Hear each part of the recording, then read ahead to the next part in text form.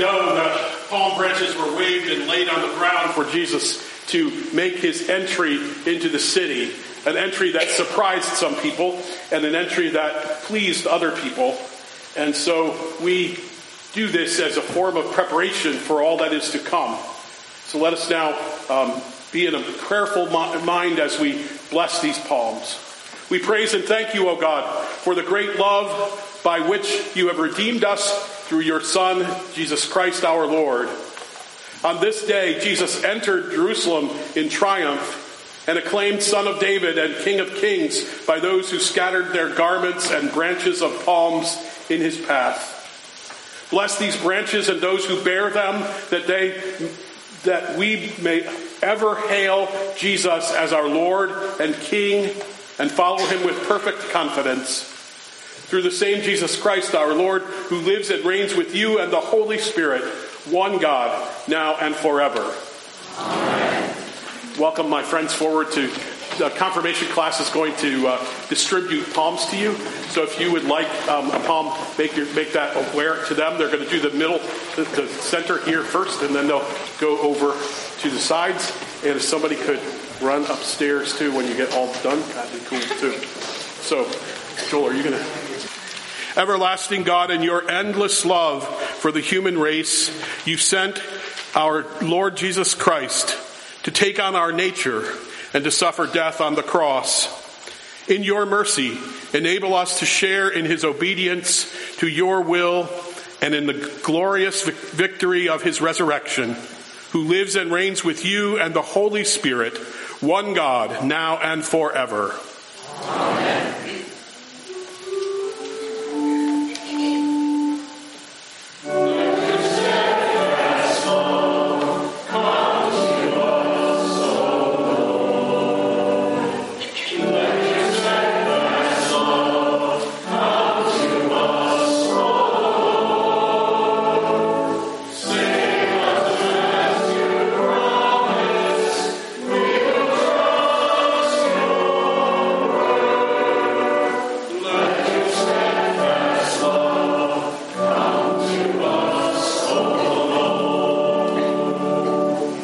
I am in trouble.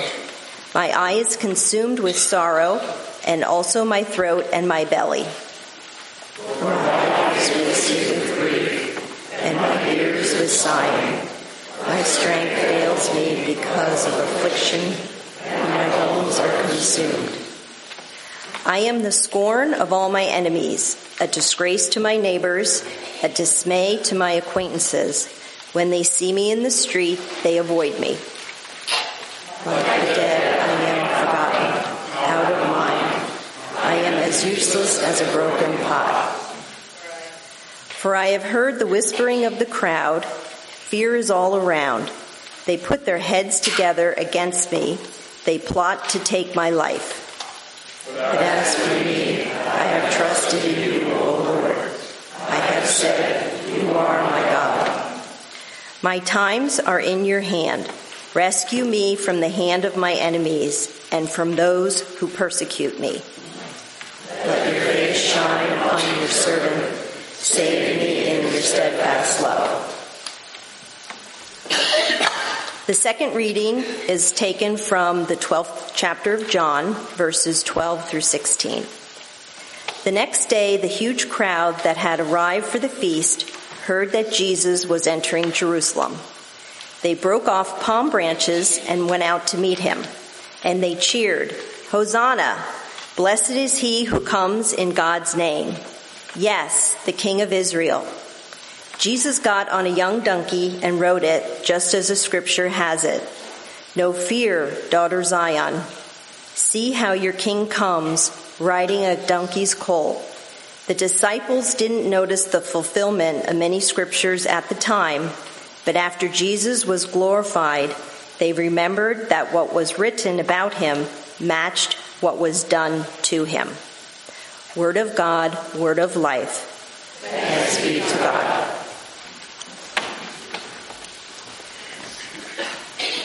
I'd like to welcome my young friends forward.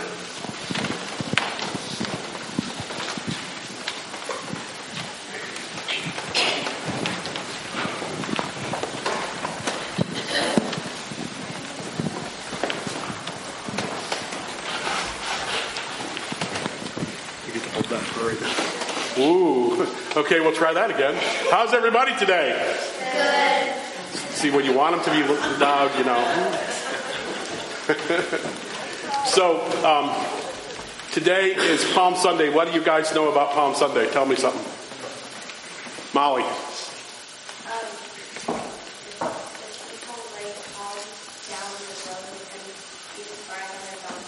Why do you think they did that? Why did they put the stuff on the road? Their cloaks, you know, it was a parade, but why were they making the road special? Have you ever been to a wedding? You know what they do? What do they put on the aisle for the bride to walk on? Yeah, a special one, right? Usually white. Well, it's the same kind of thing. They were making it special so that it would be a special way for him to ride. And what did they yell? Do you remember? Hosanna. They kept yelling, Hosanna, Hosanna, Hosanna, which you'll find out in a few minutes means something totally different than hallelujah. They're not the same by any imagination. These people were a little confused. They weren't sure what was going on, but they were happy to see Jesus. So that whole put the stuff down on the ground is getting ready. How many of you are having people to your house next Sunday for Easter dinner? Or how many of you are getting ready, going to somebody's house for Easter dinner, right? Do they have to get ready, do you think, for you to come? What are some of the things they have to do? Yeah, go ahead, Astrid. Molly? Make the food. Set the table. And what do they usually do? If you have company at your house, what do you have to do usually? If they're clean, right? So that's kind of what they're doing here. They're cleaning up. They're getting ready to welcome Jesus. And then what always happens at a party, they also make a big mess. Right? You put all that stuff all over the place, all over the floor. When we were preparing the palms this morning, there's still a couple little remnants. There are all these little pieces. And I said to Josh, you better pick all of that up. Because if Robert Eisenhart walks in here right now, he's going to have a heart attack. Because there's all little pieces all over the floor. So we clean up to make a mess, right? And so that's kind of what Palm Sunday is. We're getting ready. We're preparing the way for Jesus to make a real mess of what we do during Holy Week. But then we recover ourselves and we praise God next Sunday on Easter Sunday. So don't be afraid of all the stuff that happens during Holy Week. We know that what the outcome is. So if any of that stuff scares you, don't let it scare you. Because we need to remember what happened to Jesus. But we also need to remember what Jesus did for us. And then we get to celebrate again on Easter Sunday. And shout that word that we're not allowed to say during Lent. Right? So we'll get ready to do that. And will you guys pray with me? We're going to do a line-out prayer, okay? Here we go. Dear God, we give thanks for donkeys, for palms, for confused people, and for praising God. We pray all this in Jesus' name. Amen. Thank you, guys.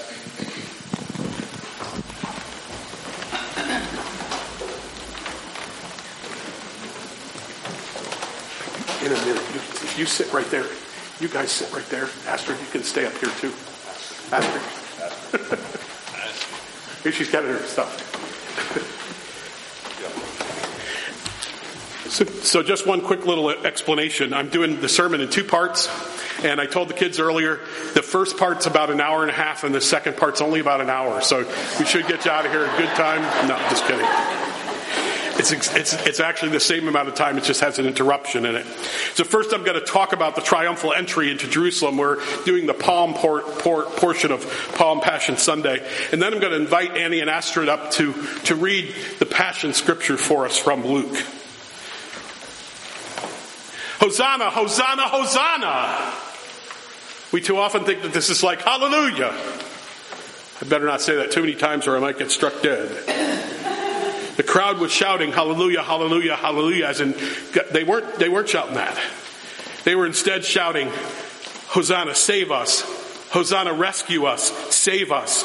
As in Jesus save us, Jesus rescue us. That's what Hosanna means. Also, did you notice in the middle of the tale of the parade of Jesus entering the city of Jerusalem, Jesus entering the city for the last time? At least Jesus knew that it was going to be the last time, even if the disciples still didn't seem to get it. Some of the details that we're told. The exact location, the suburbs of Bethpage and Bethany, suburbs of Jerusalem, at the place called the Mount of Olives, one of the hills surrounding Jerusalem, overlooking what is known as the Kidron Valley, which today is mostly a cemetery for Jewish and Muslim people. And then the ancient and holy city of Jerusalem, up on another hill on the other side of the Kidron Valley. When you come down from the Mount of Olives, as Jesus did on his way to Jerusalem, and into the Kidron Valley, you go back up into Jerusalem. It's built like a fortress. That's why they picked this piece of land to build the fortress of the holy city. Jesus did all this on a donkey, a small, young horse, not a powerful chariot. He didn't have a spear in his hand, ready to encounter anyone who tried and stop and block his way. Instead, there was this group of people, probably enlarged a little bit because it was Passover. And so there were extra people in Jerusalem who had come to celebrate with their relatives. Think Easter dinner with a lot of people there. As Jesus prepared to re-enter the holy city, 2 disciples are given instructions. Go to the nearby village. As you enter it, you will find there a colt that has never been ridden. Untie it and bring it here. If anyone tries to stop you, simply say, "Our Lord needs it." So Jesus told them to steal this horse, right? And just give it to me to ride, but we'll give it back in a few minutes. We just need to use it for a little while. He prepared completely for this day called Palm Sunday, for this parade. He into the city. He planned every detail. Jesus specifies exactly what type of colt he wants. In fact, the one that he wants, one that had never been ridden. Jesus specifies the exact location of the colt. Jesus provides a script for the disciples when they were borrowing the colt. The Lord needs it. Don't worry about it. We'll give it back to you. Craig Barnes, pastor, historian, and author, asks us, why is Jesus such a perfectionist about all this? Why doesn't Jesus just ask his disciples to find him a ride into town? And the answer comes right behind it when Barnes reminds us that Jesus is fulfilling the Old Testament prophet Zechariah's foretelling of this. His prophetic telling of the long-awaited Messiah in chapter 9, verse 9, where it says, "Lo, your king comes to you, triumphant and victorious is he, humble and riding on a donkey, on a colt, the foal of a donkey." Zechariah 9, verse 9. So after reminding us that Jesus was following the directions for his entry into the holy city in Zechariah, then Barnes finishes the thought by saying, Jesus is determined to get his arrival into town exactly right. And Luke is determined that we know every detail of the arrival of our new king. End quote. Maybe Jesus is really staging a kind of protest rally to make the point and emphasize the true reasons for his entry into Jerusalem. We also know that he wanted to be sure that all of the details came together to get the desired effect. I like to think that Jesus knew without a single doubt that the powers that be, the scribes and the Pharisees, would have a problem with this parade. And that the occupying Romans, who were not only over Jesus, but also over the Pharisees and the scribes, the occupying Romans would have even more problems with his parade. His parade caused problems because of the attention it brought to Jesus and these followers that were yelling, "Hosanna, save us." So you see, the main issue, it seems, for the chief priests appears to be their own prestige. Their poll numbers, if you were dropping. And even though there were not pollsters or TV coverage in their day, the chief priests and scribes and Pharisees were watching the crowds and witnessed for themselves just exactly what the Roman authorities also called into question. They took exception to anyone who tried to challenge their hold on power, challenged in any way. And Jesus' parade with the crowd shouting, save us, Jesus, save us, met the criteria for this kind of challenge to their power. So while the Pharisees and scribes, the political and religious leaders in the ancient Jewish community, were worried about their status socially and politically, they also tried hard to cause Pilate to be concerned because they knew this Roman governor was sent to maintain order and allegiance to the Holy Roman Empire at all cost, including death and torture. They're getting ready to go to Pilate and accuse Jesus and charge Jesus with claiming to be a king of the Jews, and with stirring up the people. Both charges are likely to worry this person, Pilate, who's responsible for maintaining order, as I said, and upholding Roman rule no matter what comes. Pilate, however, seems more amused than worried. Maybe he sees through their strategy. With very sarcastic humor, Pilate sent Jesus to King Herod, knowing that Herod tried to use the title King of the Jews for himself, and that his sons wanted to claim the title for themselves too, but they were forbidden by the emperor of the Roman, the top leadership of the Roman Empire, to use it. Herod and Pilate also weren't friends. They didn't like each other, the history tells us. So this action is not intended as a courtesy between Pilate and Herod. Do you think Pilate expected Herod to be offended by this itinerant preacher accused of claiming the title that Herod himself wants? We don't know, but Herod, always the politician, plays along with the joke and sends Jesus back to the people dressed in an elegant, kingly purple robe. Moreover, Herod shrewdly avoids challenging or undermining Pilate's authority by returning the accused without any comment about Jesus' guilt. Not to be outdone politically, Pilate then toys with the chief priests, telling them that neither he nor Herod found anything wrong with this guy. He wasn't guilty of anything. We can almost see Pilate waiting with curiosity for their reaction. The chief priests and the leaders of the people cry out for what? Jesus to be crucified. And then Pilate tries to change their minds, since this is not the reaction he expected. But apparently things get out of hand, and they call for Jesus' crucifixion. We should not be totally surprised at the actions of the leaders, but we are surprised that the people join in. One would have expected the crowd, the mob, the same mob that was yelling, "Hosanna, Hosanna, Hosanna, save us, save us, save us." The same mob, we would expect them to rally around Jesus to continue to support him. What changed their minds? How many were involved? No account tells us how large or small this crowd of people shouting Hosanna was. We're not told of their motives or their numbers. Pilate, history tells us, was a cruel and ineffective leader. Pilate seems more concerned that he lost control of the situation than caring about the life of one man. So he allows the people to decide. Mob rule. Crucify him! And he orders Jesus to be put to death because that is what the people want. In the process, Pilate makes a charade of the exact same Roman justice he is supposed to be upholding. But one thing that's certain about no one is concerned about the victim, and Jesus clearly is the victim. It wasn't until after the deed is done that the crowds, who had in some way gotten caught up in the spectacle, the mob rule, then returned home and realized what they had just done in sealing the fate of Jesus and watching as Jesus is put to death. In the midst of all these power plays, Jesus just sort of fell through the cracks. It is the clear task of Christians today, and our task is to keep our attention firmly fixed on those falling through the cracks.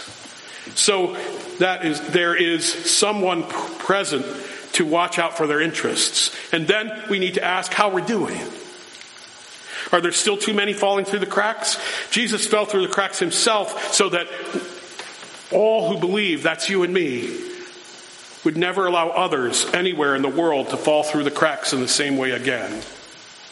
How do we ensure that Jesus' example will be our guide as we live out our lives and our faith without bowing to the popular culture or the political culture or the flavor of the day? As Christians, we can do this by creating safe worship spaces.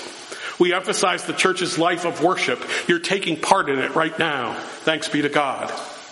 Making sure that in worship, that we always honor and praise and partake in ways that attach and graft and seal each of us to the faith community. Because there's always strength in numbers and support for each other and our faith. In other words, all activities in which human identity is elevated as persons find communion with others and with God. From that communion, that connection we create with each other, we then make sense of how the church will function in the community and the world, outside the walls of this beautiful room. And how that witness will cause changes in the way the world relates to itself, how people talk to each other, to get really down and basic. All these details, similar to the careful details Jesus attended to prior to his entry into Jerusalem, we too need to pay attention to and repeat those details so that we assure we are doing the best in equipping the people of God to serve the other people of God. Well then, what do you think we should be doing as we try to live out and exist in this reign of Christ? Living our lives with the example of Jesus as our guide? We should definitely rejoice in how God has created persons differently so that new meanings and identities are always possible. Jesus has taught us to act differently, to be human in such a way that we no longer crucify God in our midst. The story of Jesus' so-called triumphal entry into Jerusalem and just days later being accused and tried and killed, we are really talking about the way of God encountering the politics of the world. A big parade and a royal welcome normally reserved for an earthly king, Palm Sunday, that moves next to the way many of those same folks, because of their fear, shouting and yelling for Jesus to save them first. Those same scared people turn on Jesus when their fear gets the best of them, and they switch from save us, Jesus, to crucify him, crucify Jesus. As we again encounter the harshness that is the passion of Christ. Listen now as Annie and Astrid come forward and read the Passion of the Christ as told in the Gospel according to Luke. The Holy Gospel lesson according to Luke, chapter 23, verses 1 through 25, 32 and 38, and 44 through 49. Then they all took Jesus to Pilate and began to bring up charges against him. They said, "We found this man undermining our law and order, forbidding taxes to be paid by Caesar, setting himself up as Messiah King." Pilate asked him, "Is this true that you're king of the Jews?" "Those are your words, not mine," Jesus replied. Pilate told the high priest and the accompanying crowd, "I find nothing wrong here. He seems harmless enough to me." But they were vehement. He's stirring up unrest among the people with his teaching, disturbing the peace everywhere, starting in Galilee and now all through Judea. He's a dangerous man, endangering the peace. When Pilate heard that, he asked, "So he's Galilean?" Realizing that he probably came under Herod's jurisdiction, he passed the buck to Herod, who just happened to be in Jerusalem for the few days. Herod was delighted when Jesus showed up. He had wanted for a long time to see him. He'd heard much about him. He'd hoped to see him do something spectacular. He peppered him with questions. Jesus didn't answer, not one word. But the high priests and religion scholars were right there, saying their piece, strident and shrill with their accusations. Mightily offended, Herod turned on Jesus. His soldiers joined in, taunting and jeering. Then they dressed him up in an elaborate king costume and sent him back to Pilate. That day, Herod and Pilate became thick as thieves. Although before they had kept their distance, then Pilate called in the high priests, rulers, and the others, and said, "You brought this man to me as a disturber of the peace. I examined him in front of all of you and found there was nothing to your charge. And neither did Herod, for he has sent him back to wear a clean bill of health. It's clear that he's done nothing wrong, let alone anything deserving death. I'm going to warn him to watch his step and let him go." At that, the crowd went wild. "Kill him. Give us Barabbas." Barabbas had been thrown in prison for starting a riot in the city and for murder. Pilate still wanted to let Jesus go, and so spoke out again. But they kept shouting back, "Crucify, crucify him." He tried a third time, "But for what crime? I have found nothing in him deserving death. I'm going to warn him to watch his step and let him go." But they kept at it, a shouting mob demanding that he be crucified, and finally they shouted him down. Pilate caved in and gave them what they wanted. He released the man thrown in prison for rioting and murder and gave them Jesus to do whatever they wanted. To others, both criminals were taken along with him for execution. When they got to the place called Skull Hill, they crucified him, along with the criminals, one on his right and the other on his left. Jesus prayed, "Father, forgive them. They do not know what they are doing." The people stood there staring at Jesus, and the ringleaders made faces taunting. "He saved others. Let's see him save himself. The Messiah of God, ha! The chosen, ha!" The soldiers also came up and poked fun at him, making a game of it. They toasted him with sour wine. "So you're the King of Jews? Save yourself." Printed over him was a sign, "This is the King of the Jews." By now it was noon. The whole earth became dark, the darkness lasting 3 hours, a total blackout. The temple curtains split right down the middle. Jesus called loudly, "Father, I place my life in your hands." Then he breathed his last. When the captain saw what happened, he honored God. This man was innocent, a good man, an innocent man.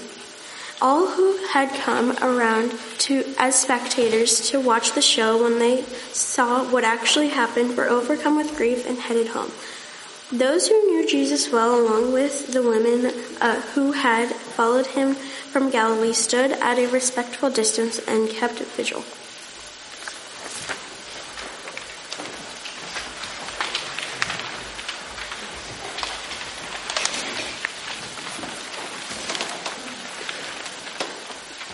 That's the word. This is the word of the Lord, appropriately read to you by these wonderful young women in their testimony to Jesus' life and death. So you see, even though Jesus was not guilty, Jesus was killed anyway. Jesus died for you and for me. Jesus was tortured and put to death for you and for me. During this week coming up that we call Holy, we get to deal with all that.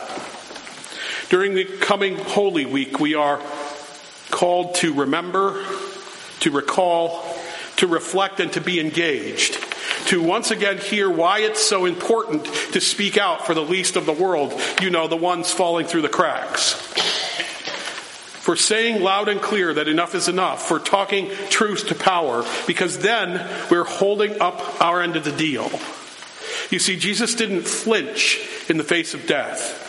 So how can we flinch when we're called to do is care about other human beings and to seek justice and to love kindness and to walk humbly with our God, as the prophet Micah so clearly offers to you and to me? Jesus disrupts political systems with the news of God's freedom.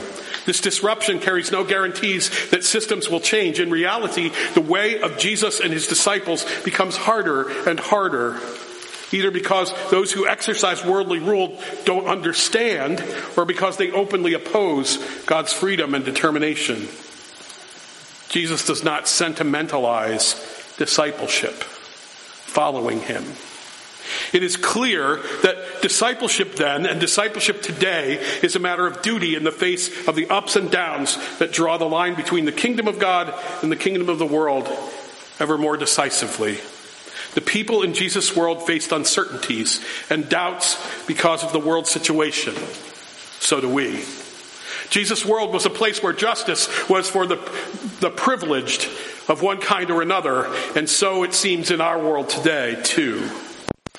For those first century Christians, there was every reason to think that that the world was finally falling apart. Sometimes it feels like that for us too. In the world of the gospel lesson today, the opponents of the Messiah tried to discredit Jesus by subverting what was left of human discourse with insincerity and hate, just as it seems to be today. And so, as we prepare to again experience Holy Week, and before we return next Sunday to celebrate the miracle of Easter, let us stop. Let us stop and give thanks for the radical Jesus, the one who still wants us to, who still requires us to, who still requires us to do justice for all of God's creatures, creations, and children. To love kindness, loving kindness for all. And most of all, we are called to do all of this humbly with our God. Do justice, love kindness, and walk humbly with our God. That's pretty radical, isn't it? It's radical even in this busy city today. Amen.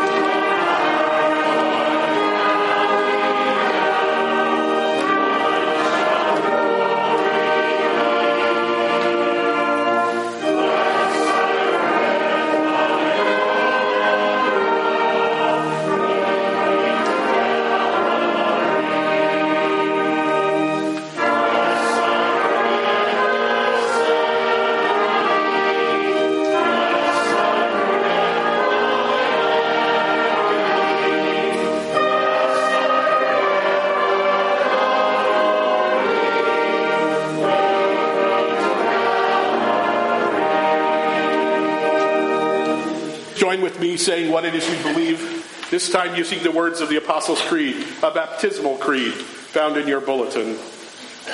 I believe in God the Father Almighty, creator of heaven and earth. I believe in Jesus Christ, God's only Son, our Lord, who was conceived by the Holy Spirit, born of the Virgin Mary, suffered under Pontius Pilate, was crucified, died, and was buried. He descended into the dead. On the third day he rose again. He ascended into heaven. He is seated at the right hand of the Father, and he will come again to judge the living and the dead. I believe in the Holy Spirit, the Holy Catholic Church, the communion of saints, the forgiveness of sins, the resurrection of the body, and the life everlasting. Amen.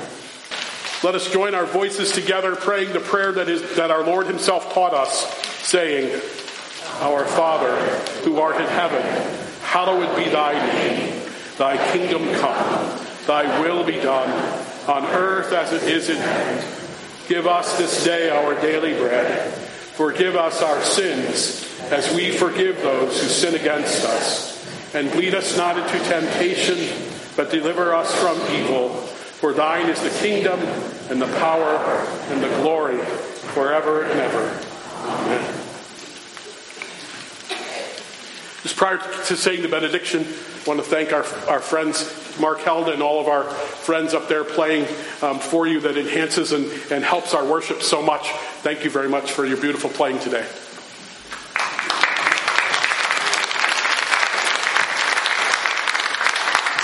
And now receive these words of benediction. May the Lord bless you and keep you. May the Lord make his face to shine upon you and be gracious unto you. May the Lord lift up the light of his countenance upon you and give you peace, now and always, and unto ages of ages. Amen.